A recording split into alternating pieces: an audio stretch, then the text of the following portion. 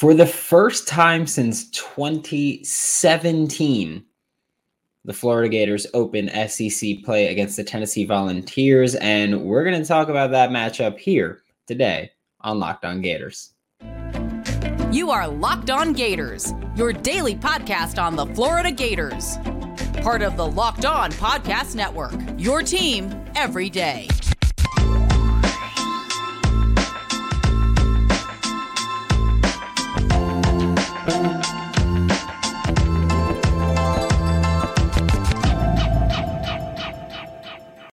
Hello and welcome back to another episode of Locked On Gators, part of the Locked On Podcast Network, your team every day. Thanks for making Locked On Gators your first listen of the day. We are available daily and free wherever you listen to podcasts. Happy Tuesday. I'm Brandon Olson. Find me on Twitter at WNS_Brandon. Find my written work with Whole Nine Sports, Giants Country, NFL 33.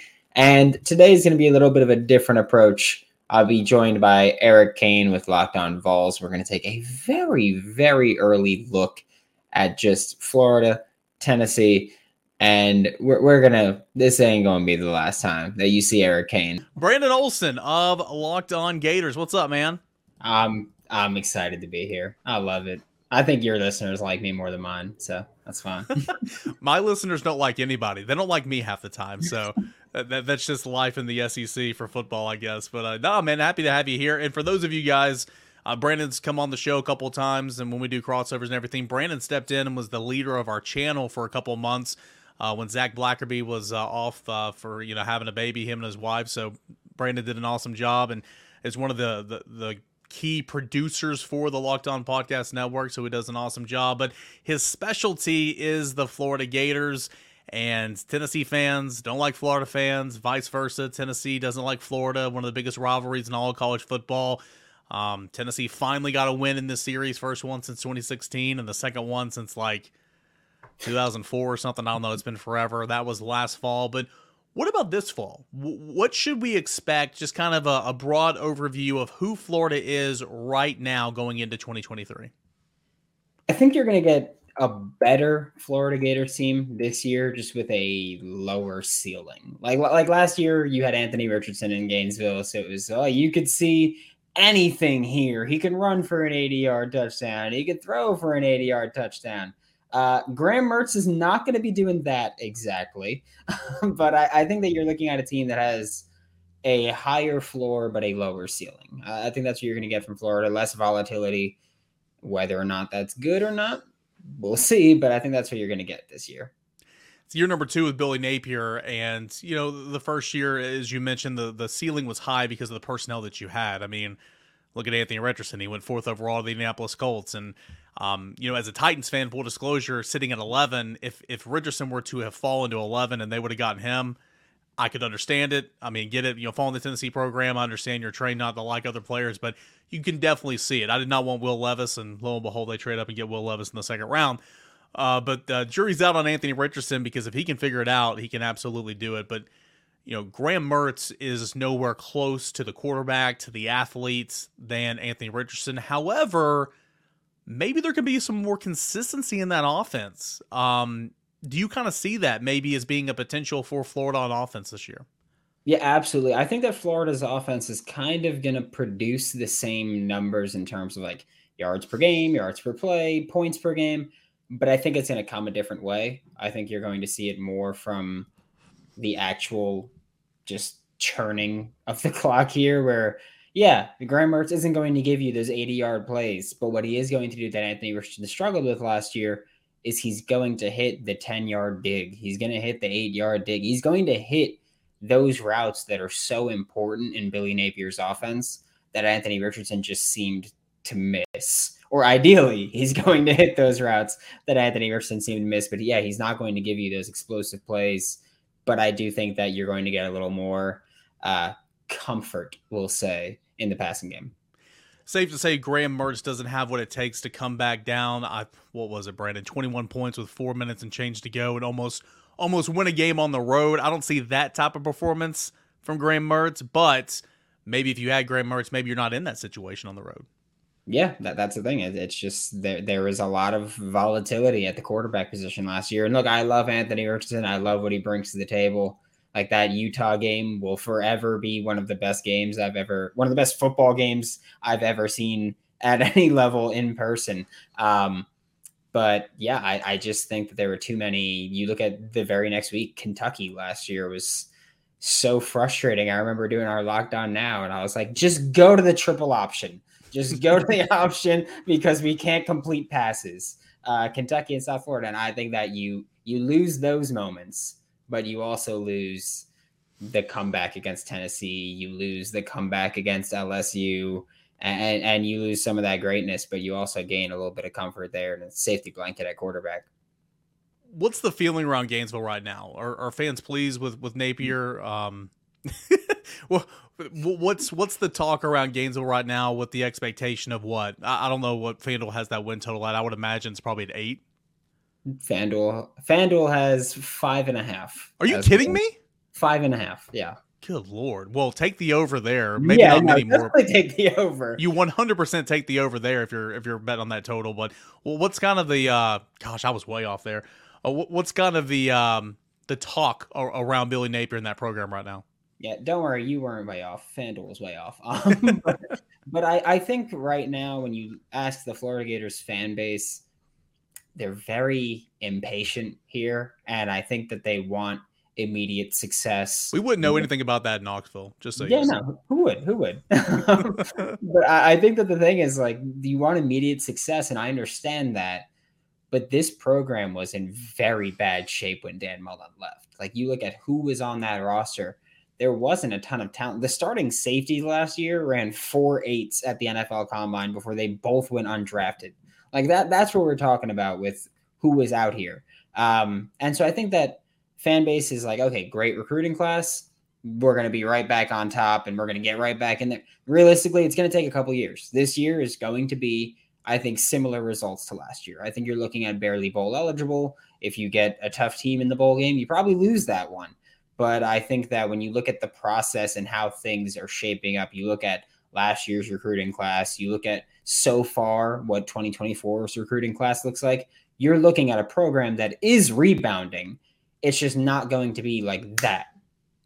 We are past the midway point in May now, so geez Louise. But a couple weeks away from June now, and if you're trying to stay in shape, if you're trying to get in shape, maintain, whatever it is, make sure to add Built Bar into your plan. Built Bar is fantastic for me because I have a hardcore sweet tooth.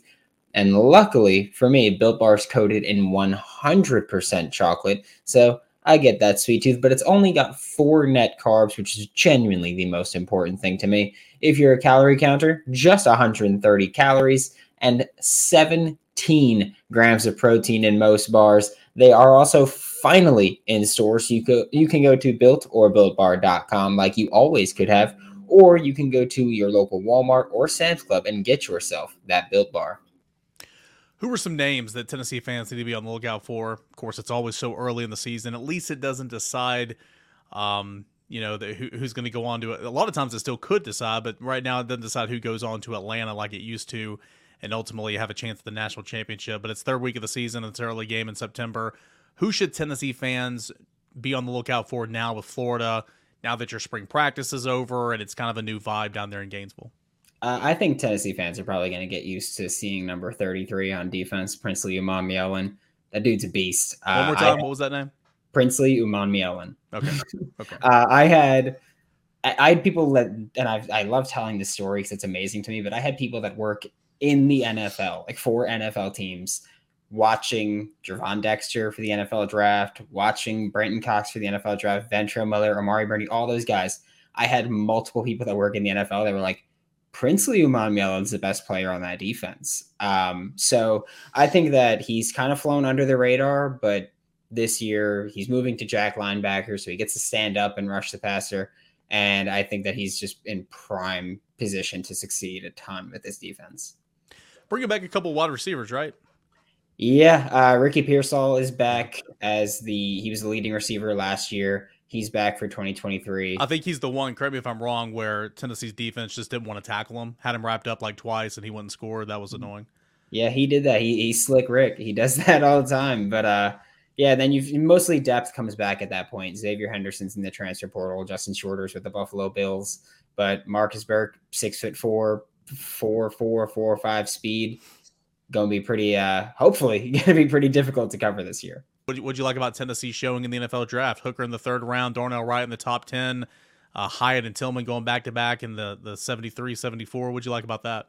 I love Hyatt. I do. I'm a Giants fan. I cover the Giants too, so I love Hyatt being there. I think that he's NFC East hasn't seen someone like him since Deshaun Jackson was in there. I had heard repeatedly that the Giants loved Hyatt throughout this entire process. As the process went on, they were not going to take him with 25 or 26, whatever that was, but I could have saw them taking him in the 2nd round. They eventually moved up to ensure that they got him in the 3rd round, so I think that's going to be a good option for Danny Dimes, too. You look at Florida's schedule. Of course, you got Tennessee there in week 3. Who's Florida going to be by the time you see Tennessee? You got Utah at the top, and that's going to be really, really challenging. You got a breather with McNeese. You got Tennessee, then Charlotte, and then you get into that SEC schedule. Who are you expecting Florida to be by the time week 3 rolls around and Florida hosts Tennessee in the Swamp? Yeah, that's it. I still don't think that by week 3 we'll really see what this Florida team is made of, because you look at Utah right now, their starting quarterback Cam Rising, his status is still up in the air. Tore his ACL in the bowl game. Not sure if he's going to be good to go, and if he is he going to be the Cam Rising that can run for 33-yard first downs like he did last year?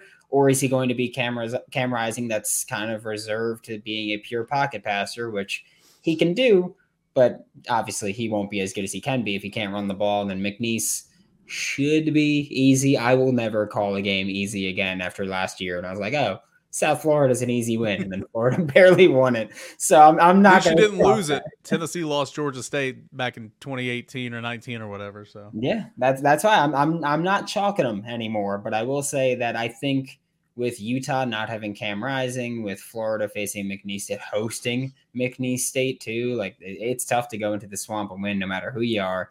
I don't think we'll really know what Florida is by week 3. I think week 3 is where we will find out what are you really made of, Gators. 2 or 3 years ago, did Florida lose to Georgia Southern, or am I making that up? That was a while ago. They did lose to Georgia Southern, but it was 2012. Jerick McKinnon was the quarterback for Georgia Southern, so that long ago. It was that long ago. More than 2 or 3 years ago. Why is the Swamp so, and you can ask this about any SEC fan base, SEC Stadium, Neyland Stadium, why is the Swamp so difficult to play in? Why has it been so difficult for Tennessee to win in the Swamp? They haven't won, again, I'm dating myself, I believe since 2003, with Casey Clausen. I think it's been a long time since Tennessee's won down there. I think the Swamp is one of the best atmospheres in football. And I know everybody's going to say that. Like, I know Rocky Top is, but I know like Death Valley says the same thing, and they are also great.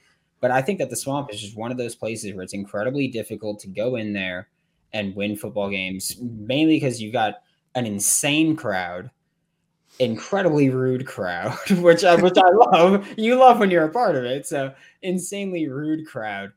And there's 90,000 people there any given Saturday. So I think that it just piles up. And also, sure, let's say the humidity, not as much for other SEC schools. It doesn't impact them as much. But like when you're Utah last year, their players were puking in the 3rd quarter. Like they came in here, we're going to be fine. It's not going to be that bad. And they were puking by the 3rd quarter. So I think the Swamp is just one of the best atmospheres in football. I think that, the SEC just means more. And I think that's very difficult to win anywhere on the road in the SEC. Yeah, I'm not going to sit here and pretend that an 11 a.m. local time kick at LSU last year didn't help Tennessee. It 100% helped Tennessee. They jumped out, got that opening kickoff, beat the brains in, and then those guys didn't come back after halftime, some of those fans. So looking at the schedule for Florida, Utah at the top, as I mentioned, Tennessee in week 3, a sandwich in between McNeese and Charlotte. So at absolute worst, you're looking at 2-2 for Florida heading into the rest of the SEC schedule. You got Kentucky. That's away, which, with Leary, I think they're going to be much better than what Kentucky was in 2022. Agree. Back home against Vanderbilt, that'll be a dub. On the road at South Carolina, which South Carolina is very much a variable in the SEC East this year, off week. Then you go to the world's largest cocktail party against Georgia. Arkansas at home, LSU on the road, Missouri on the road. Have fun there. Oh, what a horrible venue. And then Florida State at home. Kind of, what do you make of the schedule? I know we talked about FanDuel 5.5, which, sprint to the over there, but are you expecting 7-8 wins? I know it's going to be a rebuilding year. Yeah, I think we see 7 from the Gators. I think that's it. I mean, you have the 2 that should be gimmies in the first 4 weeks with McNeese and Charlotte. Utah, I think even if Cam Rising plays, he's not going to be fully healthy. I just refuse to accept that you could tear your ACL, get surgery on it in January, and be perfectly ready for August 31st to come in and play. So I think Florida, after week 4, should have 3 wins at least. We'll see with Tennessee how they look. Obviously, a lot of change from both teams here coming over. So we'll see what they look like. Kentucky, I think Florida loses that one. You mentioned Devin Leary makes this team better than Will Levis did. He raised how we mentioned with Anthony Richardson to Graham Mertz, your floor raises. I think the same thing happens with Devin Leary. Your floor raises from what Will Levis did. And that was my big selling point pre-draft with Will Levis was like, I can't get on board with Will Levis because 2021 and 2022 were 2 of the worst Florida Gators defenses that I've ever seen, and they both beat the piss out of Will Levis. So I refuse to accept that he's going to be successful. Sorry, Titans fans. But Vanderbilt, you have to win that one. You have to. You can't lose to them 2 years in a row. You have to win. South Carolina, which Spencer Rattler is showing up here? Yeah. Like, is he going to be good Spencer Rattler, or is he going to be the one that we saw last year against the Gators? Georgia, L. Simple as that. Arkansas, I think, is a great matchup for Florida. I think their defense just being super aggressive against an offense that wants to run the ball a ton. I think that you're going to have a tough time if you're Florida against Arkansas. LSU, you're probably losing that. You are. Just Jaden Daniels, I don't think he's going to be a good NFL quarterback, but I think for a college starter, he can destroy you anytime. And winning in Death Valley is just so difficult. You beat Missouri, most likely. Florida State, you probably lose to. But, I mean, if you can get 7 wins, I'm genuinely comfortable with it. Like, that's what I'm expecting from this team. Like I said, it's going to be a process to get back to the top if you're the Gators. How do you see the SEC pecking order right now? So you got Heupel entering year 3. You got Napier entering year 2. Beamer entering year 3. Of course, you got Kirby in Georgia who are rolling. Eli Drinkwitz sucks in Missouri. Vanderbilt's better, but still in the cellar. Kentucky depends on, I guess, who's running that offense, and if it's an offensive coordinator from the NFL. Kind of, how do you see the SEC East, and how close are teams like right now Tennessee and maybe even South Carolina and Florida in its rebuild, kind of closing that gap with Georgia? I think that Georgia's still at the top. They're going to be. I think Tennessee will still be number 2. I think that they just got a great team. You guys have a great team, as much as I hate to admit it. And then I think you see Kentucky jump South Carolina. I think Spencer Rattler is just way too inconsistent. And given how bad Will Levis was last year and how you have Devin Leary now in Kentucky, I think they take the step. I think Florida might be better than South Carolina, again, depending on which Spencer Rattler you get. Do you get end-of-year Spencer Rattler all year or not? But I also think that they got worse at their skill positions. So I think even if you have better Spencer Rattler, he can't drag the carcasses of the Gamecocks there. Missouri's at the dead bottom. I hate Eli Drinkwitz. I met him one time, and he was incredibly rude to me. So he's at the bottom for me. Also, by the way, I forgot to tell you, week 3, Florida is beating Tennessee because I spoke to Josh Heupel, and I asked him to take it easy for 1 week. And so I was like, hey, man, I love what you're doing. You're doing a great job, but I cover the Florida Gators. I'm a Gators fan. Just 1 week, I need you to not be great. And he said he would. So Florida's beating Tennessee this year. Sorry, I forgot to mention that. Was this at the Senior Bowl? It was at the Senior Bowl, yes. So that's what he said. He did not come to poker night. He did not. They flew out right after. But he was like, hey, I'd be there. He's like, if we weren't leaving, I'd be there. Believe me. Shocking that Josh Heupel didn't have time to go play poker with you guys. Last thing I got for you, man, is we kind of, I'm trying to take a trip around the SEC a little bit, talk to some guys, and figure out the teams Tennessee's going to be playing this year. You've been a great opening act, by the way. You've got Florida State, you've got LSU, you've got Georgia, you've got Tennessee. Those are your big rivals. I didn't miss anybody, did I? Okay. Those are your year in and year out. Those are your absolute biggest rivals.